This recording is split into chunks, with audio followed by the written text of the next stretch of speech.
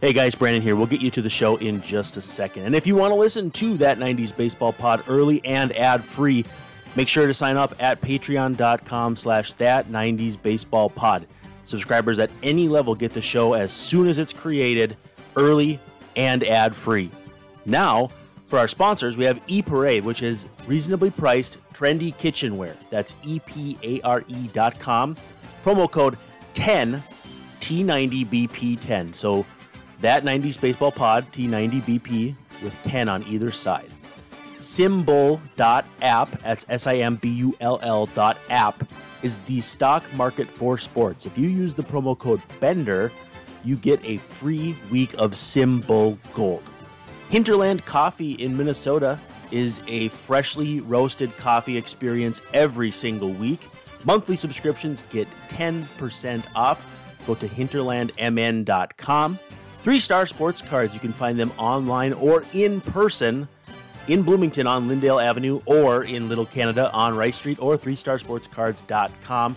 And finally, Humility Chains. Royce Lewis's mom, Cindy, makes stylish, affordable chains and necklaces and bracelets that go, the proceeds go directly to the Nigu Foundation to help children fighting cancer. So a portion again of those proceeds go to the Nigu Foundation to help children fighting cancer.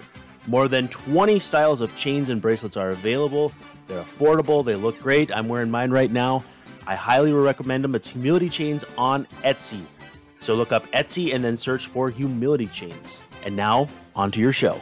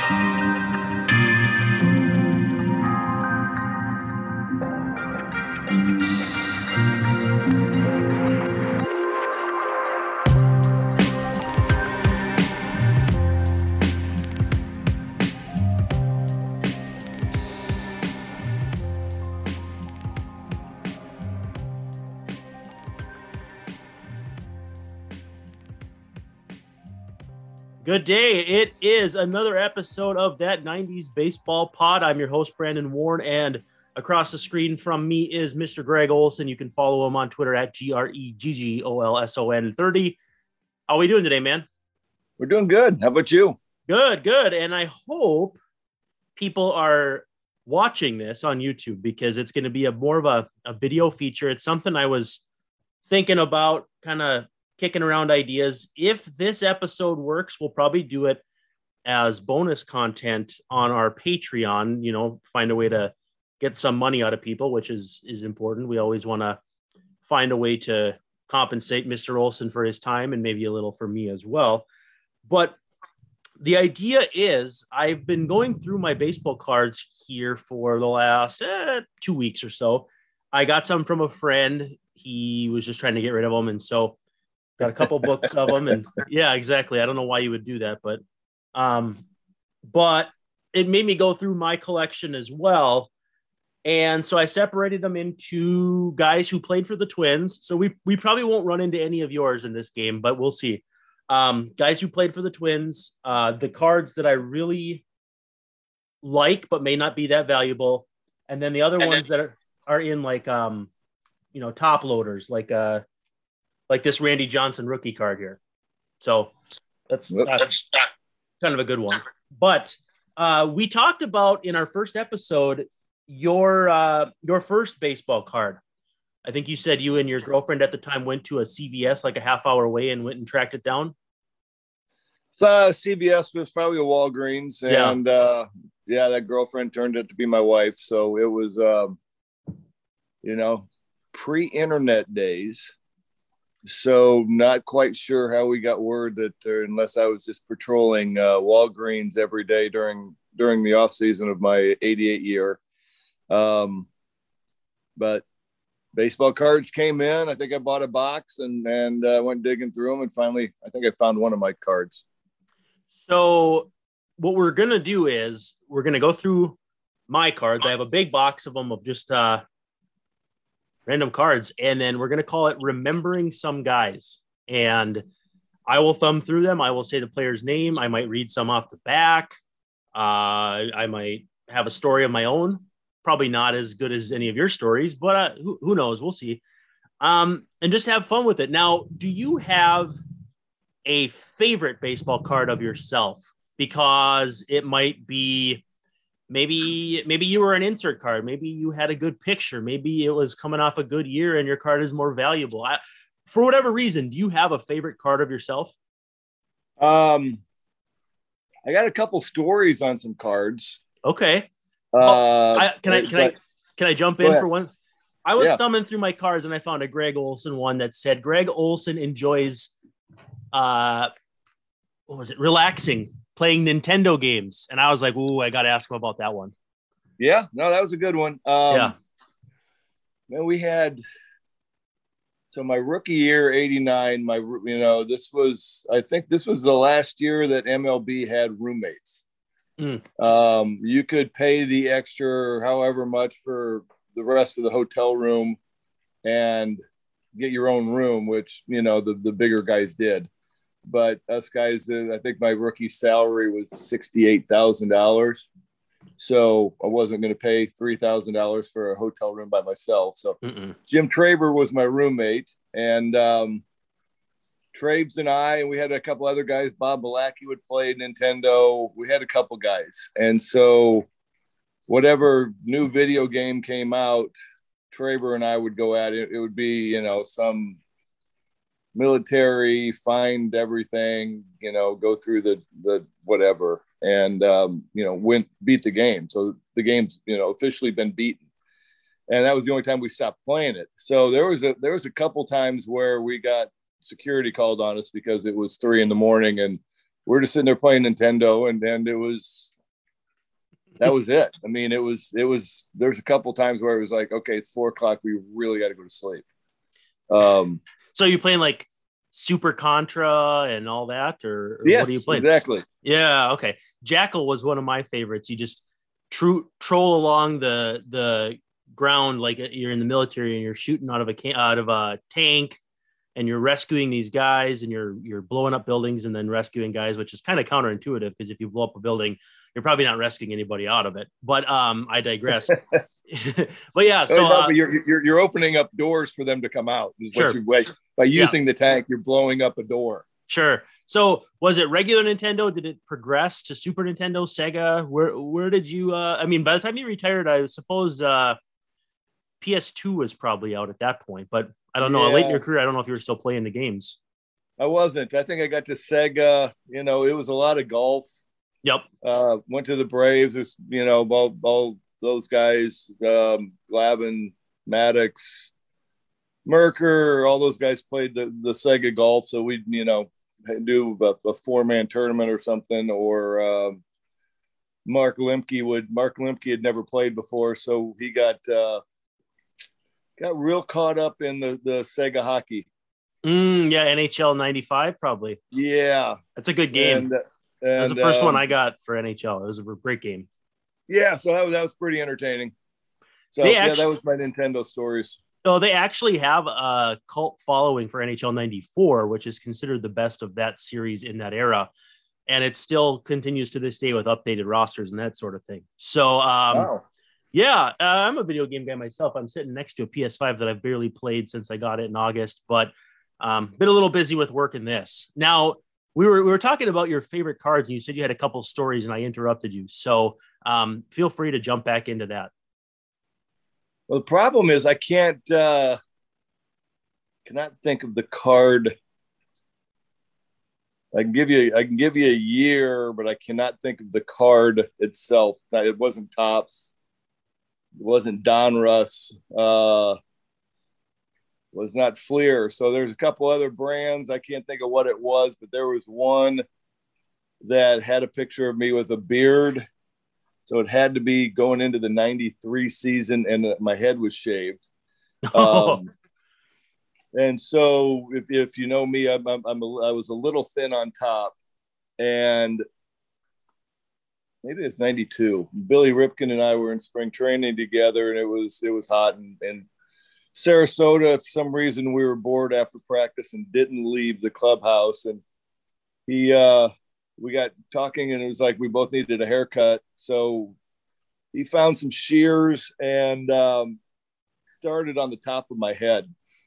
And you don't, usually start on the side and see how everything looks. He started dead down the middle on the top, and it was like a 2 or a 1.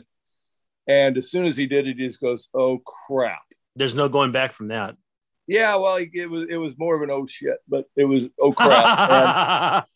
And I'm just like, "What?" And he goes, "You can do my hair after this." And I was like, I kind of felt the top, and I was like, "Yep." So ended up with the shaved look, and Billy had the same thing after that. So we can't talk about baseball cards without talking about the Billy Ripken F blank blank blank face card. When did that get back to him, and what was the story around that? Because that's one of the fun. Yeah, that's one of the funniest cards of all time. It has to be. Yeah. I mean, one of the more iconic cards of all time. It's not exactly Honus Wagner's T whatever, but it's pretty iconic.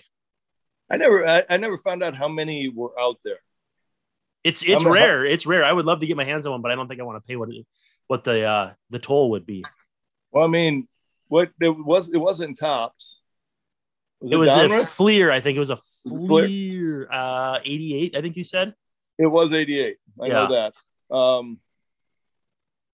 I don't. I'd like to know how many got out, because I'm curious that actually nobody caught that. I'm looking it up right now. I'm sure this is making for great radio. But well, I just found it funny. Everybody was like, "Oh, I'm sure it's moved past it by now," but everybody was like, 89, I guess 89. Estimated PSA value $2,000. Wow. So, well, it was 88. It was 89 88 picture for 89 probably. Yes. I'm trying to see. Oh, Randy Johnson's rookie card also had a Marlboro cigarettes ad on it, so that was controversial that year too. Let's see. How many? We're looking up how many. Original card was selling for $1,000 at the time. I'm trying to find quickly here how many were produced. I was just curious how many got out. I bet it wasn't very many. I bet it was a few hundred maybe. Well, I always found it funny that everybody's running around, and if you know Billy Ripken, everybody's working through it and going, "Who would do that to him? That's just, it's wrong. It's brutal." And I'm like, kind of looking at it going, "Did you ever notice that it was facing perfectly straight up?" Right. Yeah. I was like, come on. Like, so, it looks like 3,000 of them got out. Wow. I did not get one. Well, and when you talk about cards now, rarity is kind of the spice of life, which again, I mean, it used to be when I was collecting kind of in my middle era, not as a kid, not as a full grown adult, but kind of in my early 20s, the jersey cards were cool and the relics and signatures and stuff. And now it's parallels and colors and all that stuff. You get a Jason Dominguez, who's like 19 years old in the Yankee system. He's got cards worth $20,000 because they make 2 of them. So it is what it is, but they made millions of these cards back in the day. And so if you've got just a common, Greg Jeffries card, like we'll talk about here, it's probably worth 5 cents, but it is what it is. When you were playing though, did a lot of the pictures and a lot of the card stuff take place in spring training? Yes. Does it kind of seem like it? We would do this was back in late 80s, early 90s, where it was picture day, one day. So you'd get there early and you just go walking through. And by the end of it, you'll see some of my faces were just like, Yeah. Stone cold glare. It's 7 a.m. You're killing me with all these. That was some of them. I remember it was Fleer. Might have been Fleer. I can't think of what do we got. We got Fleer, Donruss, Tops, Leaf, Pinnacle, OPG. You know what? I got some of the more of the niche ones, I guess. No, I'm thinking. I Donruss. can't think of what it was, but there was one good one of me with like Oakley sunglasses on, sitting in the dugout. Oh, that's cool. And then the other story that I had, and I can't think if it was a Donruss, Leaf, Fleer, but Mike Pagliarulo was sliding into home plate as a Twin.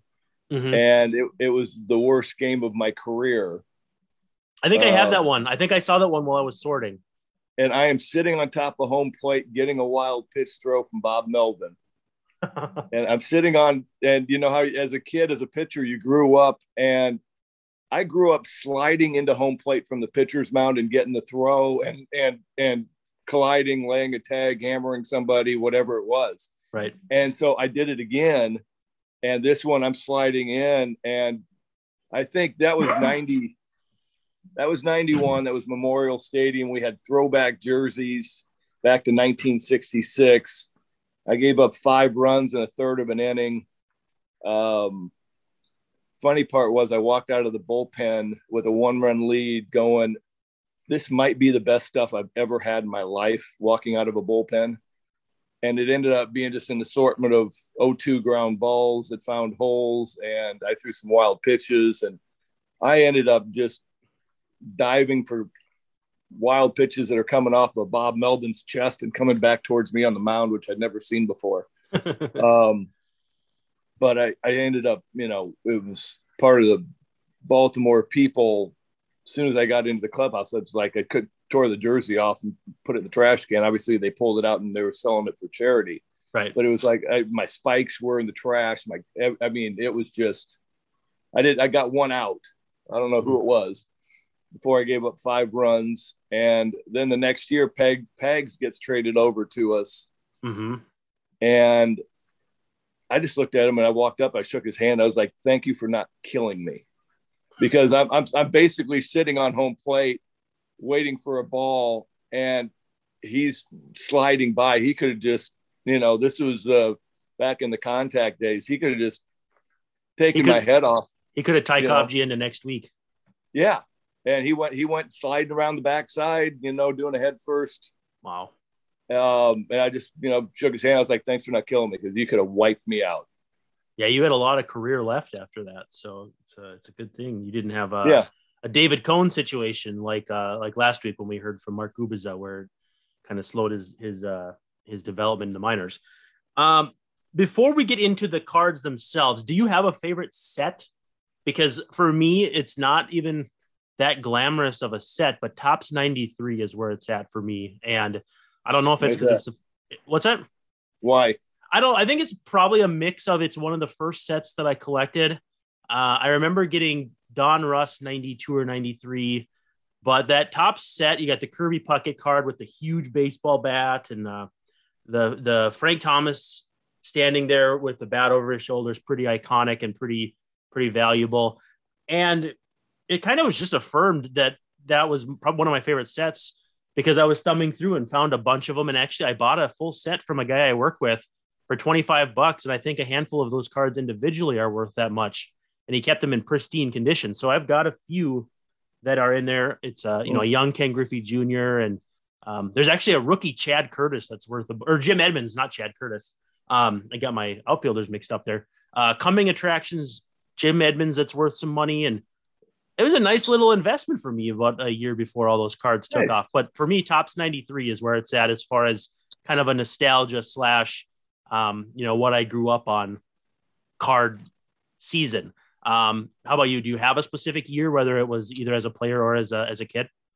Well, the 85 Topps, which had the 80 the addition of the 84 Olympic team. So McGuire, Clark, that group of players, that was most of their rookie cards. Yep. I think I found that at a trade show for like $200. decades ago, like in 80, 89, 90, when I finally got a little bit of money. Yeah. It was $200. I was going, yeah, there's a whole bunch of really good players in that one. And I always liked the 89. I think it was the first year of Upper Deck was 89. Okay. And so I had a rookie card in there. Griffey had a rookie card in there. I don't know if Frank Thomas's was in there. Doesn't seem like it would fit. He was 90. Yeah. So, yeah, I like the 89 Upper Deck because it was kind of a cool, and that was probably one or two of those goofy cards that I talked about with the shaved head or the Oakley sitting in the thing were probably Upper Decks. Well, I might have to cherry pick some of my my Twins collection to find some of you. We probably won't get any Glavins or Maddoxes unless I miss sorted because I put all those in a different book, but we can go through those as well.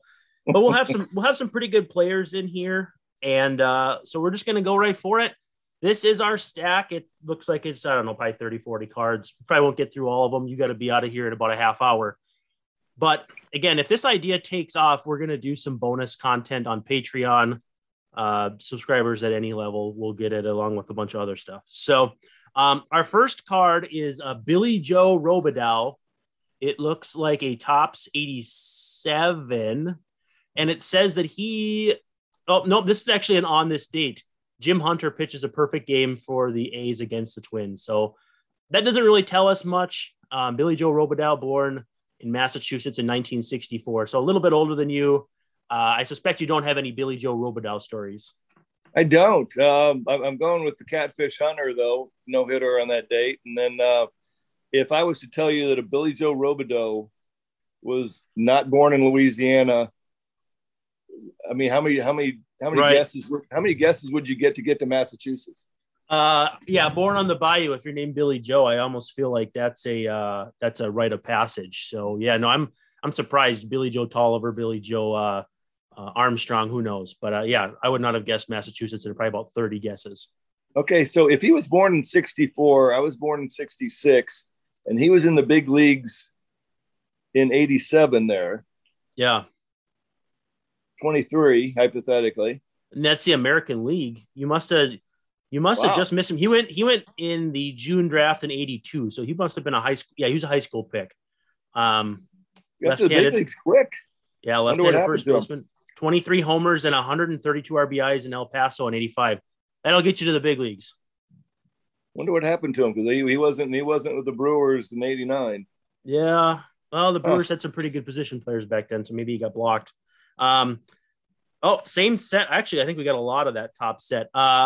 Atlanta Braves, Andres Thomas. On this day, it says Nolan Ryan pitched a no-hitter in 1981. Boca Chica, Dominican Republic, 1963 with the Braves. You may not have seen much of him. Nope, got nothing. All right. Corey Snyder, outfielder / shortstop with Cleveland at the time, born in 1962. I don't remember any specific stories. I'm showing it off the screen here. But he played for quite a while. He'd probably have some kind of story, right? He, my agent represented him. Okay. I think he was one of I don't hold me on this one. I think he was one of the Olympic guys as well. I'm not sure. That's his rookie card, by the way. And was he one of the Cleveland guys that we talked about that Cleveland core that they didn't keep before Cleveland core that they did keep with Lofton and Bell and all those guys. I guess Bell was part of the earlier one that just stayed. But I feel like he was one of the guys that was part of that first group that, maybe ended up moving on a little bit. He did. I don't know where he moved on to, but he was represented by my agent. So I got a phone call from him while I was at Auburn. And he basically was, Corey Snyder, which you knew the name, and was recommending my agent, Jeff Morad. Corey ended up, every time we'd play Cleveland, it'd be, stop over, say hello. He is one of the guys where you pick an arm and for the scouts, it goes 20 to 80. Corey Snyder's arm had to be about a 79. He just had a cannon from right field. Well, no wonder they list him as a shortstop and a right fielder. He was 4th in AL Rookie of the Year voting that year in, I think that's 80. what is it, 80, 86. He was fourth behind Jose Canseco, Wally Joyner, and Mark Eichhorn. So pretty decent class there. Holy smokes. Mark Eichhorn is a reliever. 0 starts, 14 wins, a .172 ERA, 7.3 WAR. Now, I don't know how familiar you are with WAR, but a 7 WAR season out of the bullpen is absolutely insane. Again, 157 innings, so he pitched quite a bit, but that's still an incredible season. He had 157 innings out of the bullpen? And 166 strikeouts. It says 0 game starts, 69 appearances. That's insane, man. I've never even that season should be discussed a lot more because I've never even heard of that season from him. Side armor, right? I think he had that goofy side armor. Low 3/4, way low 3/4. Had a nice career. Just I've never that season's astronomical. For 7 WAR, I mean, I think my best WAR is my rookie year. It might have been like a 5.5. Yeah, right. Howard Johnson, 1993 tops. Now, oh, by the way, Corey Snyder did end up moving around a little bit. White Sox. He didn't do much after Cleveland. So this is a 93 tops. It's all dinged up, so it might be one of my original cards from when I was a kid. Howard Johnson. Now, we talked about Howard Johnson for a minute with Gubaza last week, if I'm not mistaken. He talked about how he couldn't even get any playing time on that stacked Tigers team in 84. By the time I saw him in 92, 93, it was pretty much over for him. And when people hear about Howard Johnson now, they think about hotels, I guess. But pretty darn good player back in that day. He was. I thought he was a big part of it was 86 Mets. Yeah, that's right. Yeah, 86 Mets on the back of this card, 245 average, 10 homers, 220 at bats. So he was probably mixing and matching at third base with trying to think of who would be the other one over there at that point. Ray Knight? No. Ray Knight? Well, we're gonna look. Again, I hope people find this entertaining because it's a lot of fun for me. Yeah, Ray Knight played 137. Your guy Lenny Dykstra was on that team. Yeah, well, we're trying to, for those out there, I'm trying to get Lenny via Twitter and DMs to jump on our show with us, and he's like, the last comment he gave me was, "I don't remember the '90s." So, probably doesn't remember. Then he probably definitely doesn't remember the '86 team. But so that's what we're trying to get Lenny. But yeah, Hojo. And I only want to talk about the '93 Phillies. I don't want to get into anything that's going on after 1999 with Lenny Dykstra. We're going to stay out of that if we can help it. Anyway, Howard Johnson, we're talking about. Good player. A few 30 homer seasons, probably peaked in 1991, 38 homers and 117 RBIs. But like a lot of guys in that era, fell off fairly quickly and ended up in Colorado. A little bit of a Dale Murphy vibe there. No, he was a really good player during the late 80s with the Mets. And I think the only time if I ever faced him was in spring training when we'd run down to Port St. Lucie. Yep, that's probably right. Yeah, and we'd run down there from Bradenton or Sarasota, wherever the Orioles were training that year. And that was the only time I really ever saw him. Wait, you been watching on TV? You guys trained in Bradenton? It was actually Sarasota. Okay, because I've been to Bradenton, and that to me does not seem like a good location for a spring training stadium, especially the Pirates City now. That's where the Pirates are. Yeah, weird spot, man. Well, yeah, the Orioles were weird. My rookie year, '89, we do 2 weeks in Sarasota at Twin Lakes, get on a bus, drive down to Miami, and do the rest of spring training down in Miami, which was really no bueno at that time. Sounds like you were splitting time like the Rays want to do with Montreal and Tampa, or St. Pete, as it were. All right, here's a fun one. A guy who was in the American League while you were, and his career spanned almost exactly yours. 1988 Don Russ of Bobby Witt. What do you got on Bobby Witt? Yeah, I met him once or twice. Obviously, son was the second pick, I believe. Yeah, that's right. Bobby Jr., you might make the big leagues here very soon. Didn't he already come up? No, I don't. Well, maybe he did. I know they were talking about bringing him up at the start of the year. No, he hasn't been up yet. people were upset he didn't make it at the beginning of the year, and then he ended up not making it at all. And he's got he's a young kid yet, but he's going to be one of those phenoms. Maybe not a Fernando Tatis Jr., but one of those absolutely terrific players. He's going to make them make a tough decision on Adalberto Mondesi if he can ever stay healthy. But anyway, Bobby Witt, good player, really good player. Supposed to be a heck of an athlete, legend roaming around the big leagues. But yeah, he was supposed to be a heck of an athlete. And third overall pick in 85. So another one of those top round guys out of college, kind of like you were. You went to Oklahoma. So how was Oklahoma regarded college baseball wise back in your day? I think they were all right. They were seriously overshadowed by Texas and Oklahoma State. Yeah, of course. So, they were number 2 in their state and wasn't a big state. 140 wins, though. I mean, that's a pretty good big league career, almost 2,500 innings. So, Bobby Witt around for quite a while. We got a Topps 1985 of Jackie Gutierrez. I believe it's a Red Sox shortstop. Anything on him? I got nothing. Yeah, no. It's funny. You've named about 3 or 4 guys with that was the oldest one you had, 85, but 87, and I've never heard of them. Yeah, isn't that weird? And I'm in the big leagues 2 years or inside of a year and a half later. Yeah, it's not quite the NFL in terms of here today, gone tomorrow, but it's not that far off.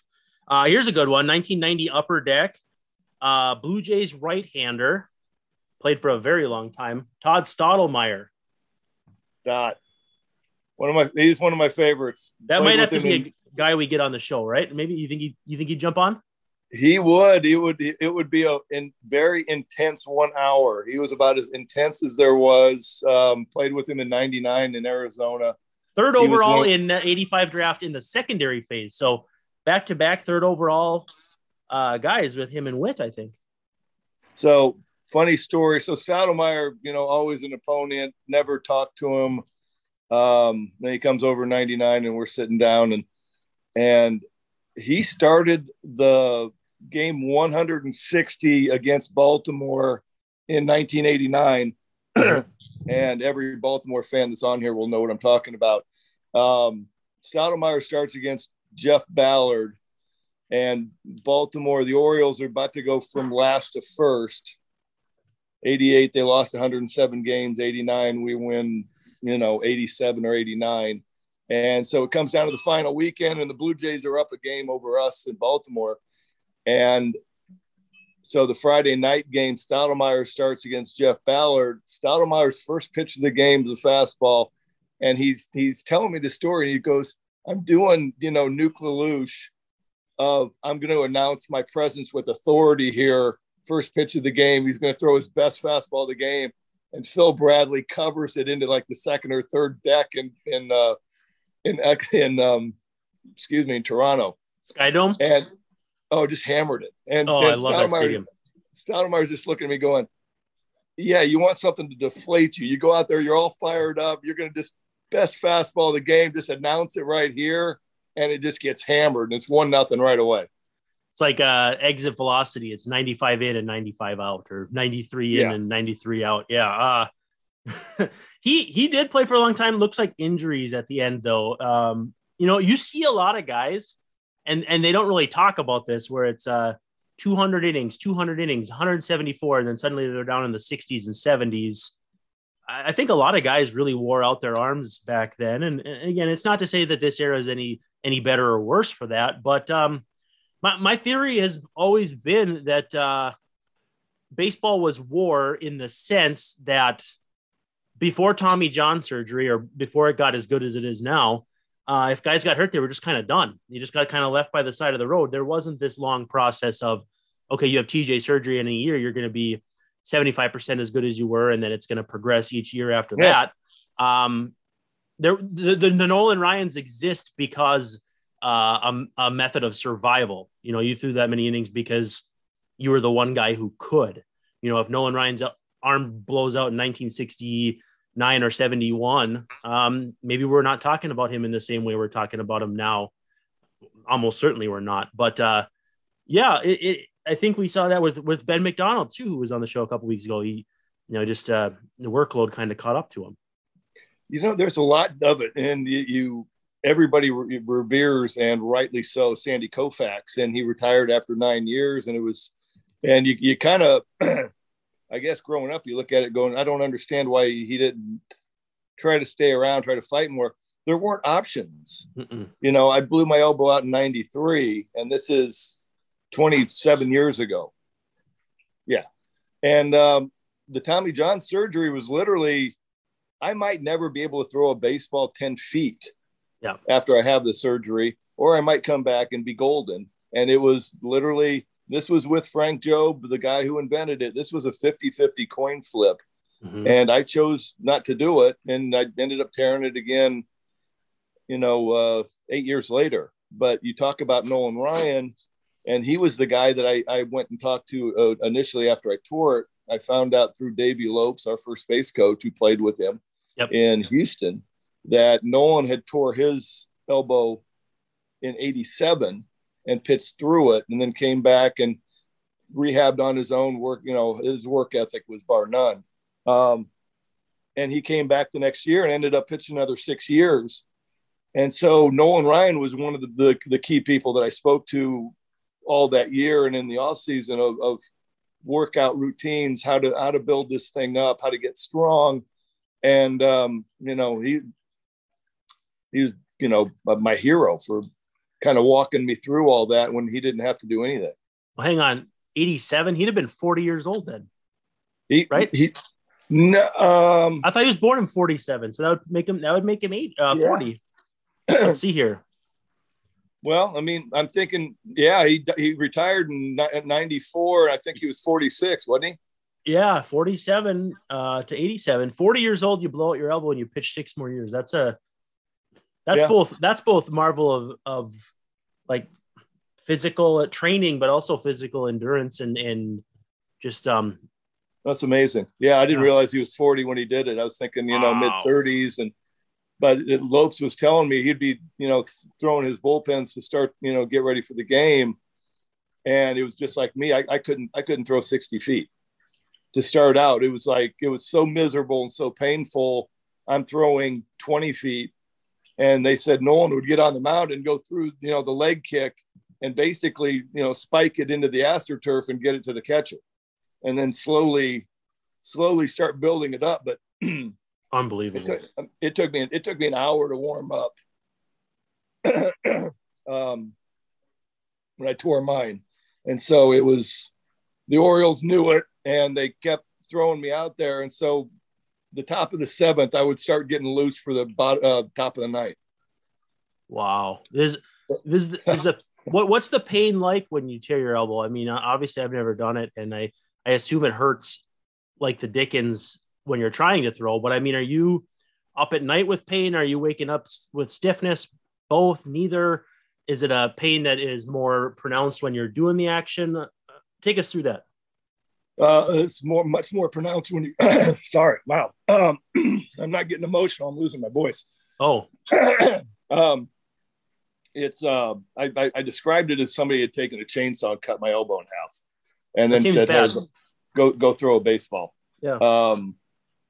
It didn't keep me up at night. It was stiff, cranky, and then, like I said, every time that you go back to throw, you're opening up that ligament, and mine was like a 90% tear. So you're just, every throw's immense pain. And like I said, it took me an hour to get to the point where I could walk into a big league game when it used to take me 15 pitches. Wow. Well, here's a good one, another fun one. A guy that we talked about last week. It's a 1987 Topps of Brett Saberhagen. Sabes. He and Gubicza were two of the nastiest dudes. You got them back to back with Kansas. All you did was hope that you got 3, 4, 5 when you played Kansas City in 88, 89, 90. It was like, if you got 1 and 2, you're going, all right, we just got to find a way to win the third game, whoever that's against. Yeah, salvage the series. Is that another guy that I feel like his career didn't end the way he would have wanted? But I mean, borderline Hall of Famer, just towards the end, kind of tailed off. Cy Young. Actually, not so much the end of his career, the middle of his career that was a little bit shaky. And then he comes back and wins 15 ball games with the Red Sox in 1998. I didn't remember that he was with the Red Sox in 98 and 99. So he'd have been somewhere behind Pedro in that, Pedro was incredible in those years. Maybe the best pitching seasons of my lifetime, other than maybe Maddox in 93 or 4 or whatever, or 96. I can't remember. I didn't know Sabes was over there. I was over in the other league at that point. So you're not keeping track of what the Red Sox are doing. Sabes won Cy Young 88 and 90, right? 85 and 89. My bad. So how about winning one when you're in your age 21 season? Where do you go from there? I mean, we talked with Gubiza about those guys getting spoiled with those 84, 85, whatever seasons. I mean, it doesn't get much better than a Cy Young and finishing 10th in the MVP, and you're barely old enough to drink at the time. That's incredible. Yeah, no, he was. I really, there are people out there, I can't tell you enough of how good Gubiza and Saberhagen were with Kansas City in the late 80s. Oh, and they had David Cone too. Yeah, just David Cone. They got rid of. You need to look up, but they got rid of Cone. Cone wasn't there in 89, 90. No, they traded him to was he by the Mets with them? It was the Mets, but he barely played. Okay, so he only played in 86 with them, and then he went over to the Mets for, I'm scrolling here, so give me a second. With Chris Yelich for Rick Anderson, Morrow, Gazzo, and Ed Hearn. Not really sure I understand that one. And then the Mets traded him to the Blue Jays for Jeff Kent. That's a pretty good trade for both sides. But Rick Anderson, Morrow, Gazzo, and Ed Hearn. I have to imagine Hearn is the catcher, right? Yeah, but that trade makes no sense to me. Hearn wasn't there in 89. That was Boone. So, I mean, none of those guys were so when I played against Kansas City in 89, none of those guys were there. Wow. That's not a good trade, man. That's a bad trade. That's a bad trade. This one, I don't think you're going to have anything on, but it's a Topps 89 of Braves lefty German or Herman Jimenez. Nope, got nothing. Maybe this one, Frank DiPino. It's another 89 Topps. He was around for, I think, a little while. He'd been around for a while at that point, was a relief pitcher. And so 20 saves back in 83, it looks like, with Houston, back when they were in the National League. So I think I remember him kind of tailing off when I started watching baseball. I'm trying to remember. Yeah, 93 was his last season. So he's 65 now. He finished off in Kansas City in 93. So you wouldn't have touched up with him. I didn't play with him. I played against. Yeah, I played against him. The name's familiar. But when you're facing another team's reliever, you don't really. I mean, you're already, when you're a starting pitcher, you're not facing the other starting pitcher outside of National League, and they're hitting. So it always seemed kind of weird to me to frame a game as a pitcher's duel, because you're both putting up zeros, but you're not facing each other specifically. Am I wrong in saying that's kind of a weird dichotomy? Nah, I mean, I look at it as you're in a fight with the other guy's pitcher of who's going to blink first. It's like chess rather than combat. Yeah, and so there are games. Well, I'll just go late 80s, early 90s with Roger Clemens. It was going to end up being 2-1, 1-0, and you as the other guy, if I didn't start a game, but if I did, I got Clemens that night. I can't give up anything. Well, what about you as a closer? You know that you might be working in that one-run game at the end if the other guy doesn't take it the distance. Oh yeah, no, I knew I was going to be working, but I mean, I'm saying from the starting side, I'm going, I can't give up anything. Oh no, Randy Johnson or Pedro, that's the pitcher's duel part of it. Yeah, no, I just mean specific to you though. If you're the closer, you're thinking, I might be in tasked with protecting this guy's W, and it's going to be a tight one. Oh, you know what? It didn't matter. Every day I woke up going, who knows what's going to happen today. Okay. And I was ready for a 1-run lead, no matter who, what, where, when. Got it. So now we've got another Topps 89. We've got a run on Topps 89 of Manny Trio. Was that Cubs? Yep. I got nothing on man. I got nothing on Manny. I feel like that's a name we've heard a lot of, but is he a coach or something? Or I feel like I've heard about. Oh, he played forever. The card goes back to 73 with the A's. So 73 to 89, right. And he's wearing a catching helmet. That's an impressive career. We got a Fleer 90. I know I have a Fleer 90 of Greg Olson, by the way. This is Joe McGrain. Joe McGrain took me out of my recruiting trip, the University of Arizona in 1985. No kidding. All-American pitcher. He was a dude. He was on that 87 team that faced the Twins in the World Series. You remember watching that World Series at all? Yeah. Good World Series. Yeah. Pales in comparison, I think, to 91 when Twins fans talk about World Series the Twins played in, which if they're doing that, they run out of World Series pretty fast after 87, 91, and 65. But they had, who else did they have in 87? I know they had Bob Forsch, and they had Ken Daly. I'm trying to think of who else they had back then. The offense, I think Jack Clark's 87 is one of the least talked about impressive seasons. And I think he might have been hurt during the postseason and didn't play very much or something, because his 87 season, he hit 286. His on base was 459. His slugging percentage was 597. And not only did he hit 35 homers, but he walked 136 times. That's an OPS plus of 176. Boy, he feels like an underappreciated hitter from that era, man. He could really swing it. Great. He was frightening too. He was a big dude. Yeah, he was frightening at the plate. But that St. Louis team, that was Willie McGee, Ozzie Smith, Pendleton. Yep. I'm missing the main guy. What's going on here? We had some commercials there on Jack Clark's player page. I'm sure those came across the air. Yeah, I don't know that he played that much in that postseason. So maybe I'm wrong. I thought he was hurt, but I could be completely wrong. Here we've got a score. Score is a set we haven't really talked about. Like Fleer, not doing it anymore. This is a 91 Jack Doherty. I don't know if you'd have anything on him. First baseman. Let's see what he has. Hold that card up again, please. Sure. Never had a regular. Got hold of where you can see it. Never had a regular position. Played all over. Patient hitter. Polished pinch hitter. Hit 402 in the Pioneer League in 1984. That's pretty Jack impressive. Doherty? Texas? Yep. Yeah, remember the name a little bit, yeah. I'm thinking about it. No, this is a guy you probably haven't heard of. It's a Topps 1990. It's Lou Whitaker.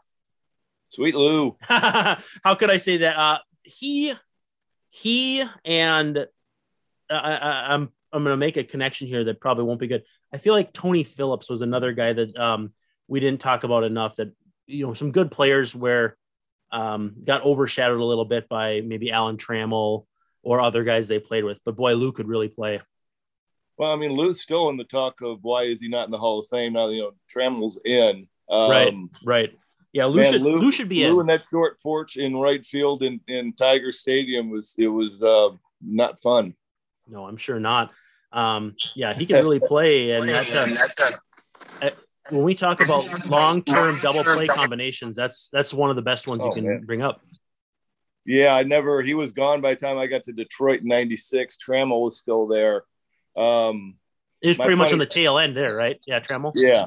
My funny story on Whitaker was, this was 89 or 90, and Frank Robinson was a gut feeler. He, if they had analytics, he would have gone against every one of them just based on his gut. And I remember we had tie and run on second base. We're playing Detroit, and he has me walk Trammell to get to Whitaker. That probably didn't happen often. Oh no! I mean, Trammell could rake, and Trammell. There wasn't a fastball in the inner half that Trammell didn't hit for a double. You never went in there. And so, yeah, he walks. I'm standing on the mound. I'm going, you just walked a righty to get to a lefty. And I was like, yeah, I get lefties out better, but it's Lou Whitaker. I'm going, what do we do? I think I got him out too. And I just kind of walked in looking at Frank going, all right, whatever. You just I have no idea what you're doing. I feel like that's walking Puckett to get to Herbeck, though. Like, I don't. It's just kind of like I got the righty thing, but back on Trammell, one of my favorite, Mike Flanagan, was a great storyteller, and he would talk about Trammell every time Trammell came up, and he's like going, I think it's about 5 years ago, I threw him a fastball in, and he hit it for a double off the wall, and then I don't go back, and then it's like after about 5 years, I go, you know what? I probably should bust him back in there again. And then he hits another double and he goes, that's why I don't go back in there. And he goes, I do it like every 5 years. That's a guy who can, who pitched for 10 or 15 years. And he's going, I've been in there twice and they're like doubles. No, it's like voting every 4 years. It's a rite of passage. So yeah, I got to go in. Here's one, a 1993 Leaf. We haven't talked about any Leaf. Greg Jeffries. Yeah. And I feel like I have so many cards in my collection at home here from the late 80s that are talking about how great Greg Jeffries was going to be. Future Hall of Famer. Yeah, future Hall of Famer and all that. And then you look at his career stats and it never took off. I mean, he had a nice career. Don't get me wrong, but he was not an above league average hitter in any appreciable playing time after he was 27. Not a ton of power, but he could really hit. He had 342 in 1993, which is the year of the card that we have here. But I feel like it still felt like they thought he was going to be a superstar, and he ended up just being merely very good. I also, too, and this is just my perception as a little kid, I always felt like it looked like he was wearing the biggest batting helmet he could ever find on every single card I had. I had like the Kmart rookie one in 87, and I swear it looked like he was wearing the Great Gazoo's helmet from Flintstones. You pulled out Gazoo, attaboy. Not bad. I didn't know if you had that in you. Well, and we talked about Flintstones and Jetsons when we did the crossover episode without you a few weeks ago. And that's what it was kind of like, was the Flintstones and Jetsons meeting. We were talking to the British guys on our international crossover episode. But so Jeffries would have been in the NL most of his career. He was in Detroit late, but that was when you were in the NL. So I doubt you probably saw too much of him. Jeffries was, I really didn't face him very often, but he was my hotel roommate on that University of Arizona trip when they had, they brought back all the old players for an alumni game. And Ron Hassey was there, Terry Francona, and Pete Rose was the honorary manager. So they brought in Greg Jeffries and me on our recruiting trips for that game. And so he was my roommate. So I'd known him since 85. Sounds like someone's cooking at your house. Well, we turned on it's gotten cold here in Alabama for a spell, about 50. And I see behind you, there is a broom waving underneath the fire alarm. Yeah. This is what happens when you record live. That was me yesterday. I made a pizza for my daughter and me while mom was driving home from work. And you know what? We're real people. We have real people issues. And that's one of them. Go ahead. We turned on the gas fireplace for the first time, and smoke alarms went off, and it was like, I'm walking around smelling gas coming out of the fireplace. I'm like, okay, it's got a fire on it, so we got damage limited, but it's like, we're in trouble. Oh boy, yeah, no, it's that season to start warming it up. You got time for a couple more? I know we're running up. Okay. Mets 88 tops Dave Magadan. Oof.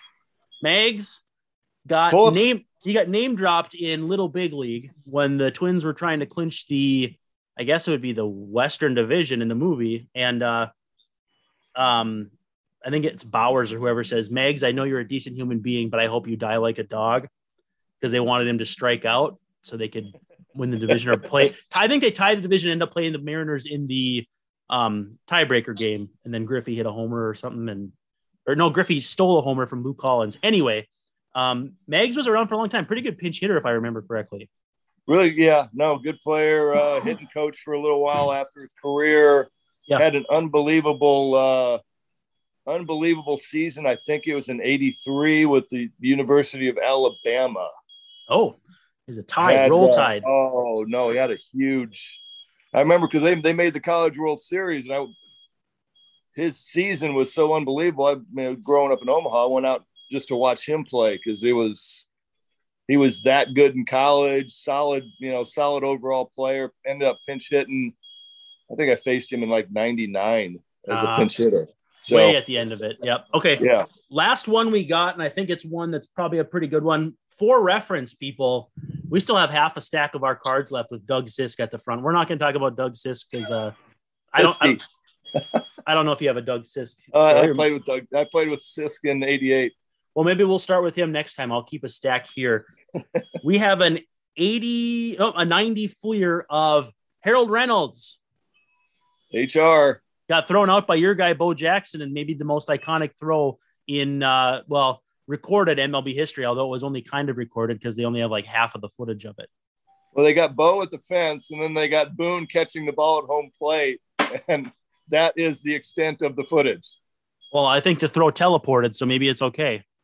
Oh, man. Harold Reynolds is a good player. Came to Baltimore in 93 after Billy Ripken left. Not a bad exchange there. Two guys who can play all over.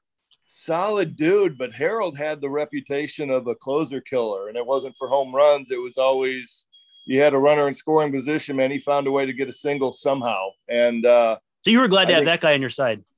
Yeah, I got tired of him beating me. I think he got me like 2 or 3 times. Would you have been surprised back in the day to hear that he became a media guy and he can talk? Some people don't like his style, but he's well-spoken, good baseball guy, knows what he's talking about. Yeah. It wouldn't have been, I would have put the Ripken brothers are both doing it. That's not shocking. They both, speak well, intelligent, and very baseball smart. Harold, I would have thought Musina might have done it, but it's not his personality. Maybe an Orioles thing, though. You got a lot of Orioles doing it. Well, then you look at the press that we had. It was Ken Rosenthal. Yep. Tim Kirkjian. Mm-hmm. And then we had Peter Schmuck. We had Richard Justice, Mm-hmm. I mean, we had an unbelievable cast of media guys that ended up turning into be, national figures. Wow. So it was, I don't know what it was in the water there in Baltimore. That might have been coming out of the harbor. Who knows? But we promised to get you out of here by 10 o'clock. We're going to do exactly that. I hope people enjoyed remembering some guys with us. We'll see how the people react to it. This might become a regular feature on Patreon, maybe 10, 15-minute episodes of us just remembering some guys. We'll start with Doug Sisk next time. Was it Doug Sisk? Did I say that? Yeah, it was Doug Sisk. We'll talk about Sisk next time around because we're running out of time here. But hey, thanks to everyone. Awesome. Yeah, thank you. Thank you to everyone who checked us out this week on That 90s Baseball Pod powered by Access Twins, and we'll catch you again in a week.